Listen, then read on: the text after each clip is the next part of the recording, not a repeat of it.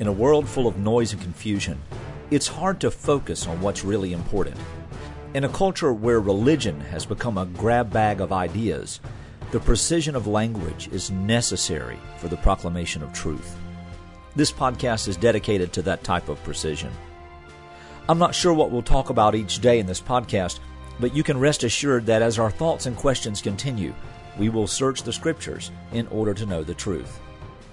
So let's get started. Are you listening? Good day and welcome again to the podcast. Today I want to continue in the vein of our discussion about pastors, preachers, teaching, etc.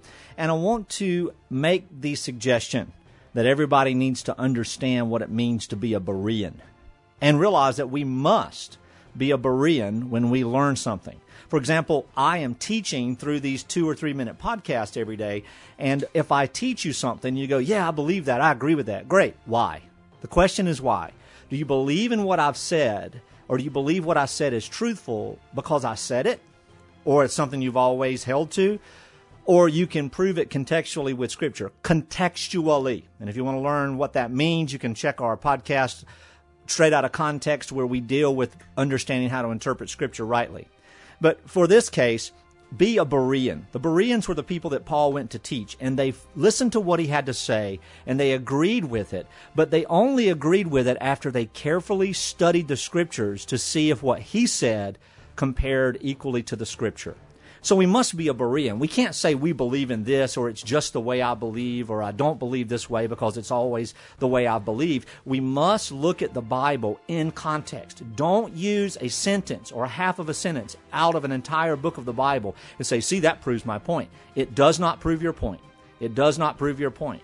And so just because your pastor or a famous pastor or a famous apologist might say something does not make it right. Opinions are not truth. Opinions are not truth. So I would implore you, beloved, especially you pastors, teach your people to go into the Word of God. Any pastor that does not continually tell his people that they must check up on what he says contextually is scared to death of being wrong. It's okay to be wrong, especially if you have the heart to be corrected and make it right. Let's teach the people of God the truth. Let's be the people of God and seek after the truth, and we study the Word of God so that we may know the truth. And I pray that this is your heart. Lord bless. Talk to you tomorrow.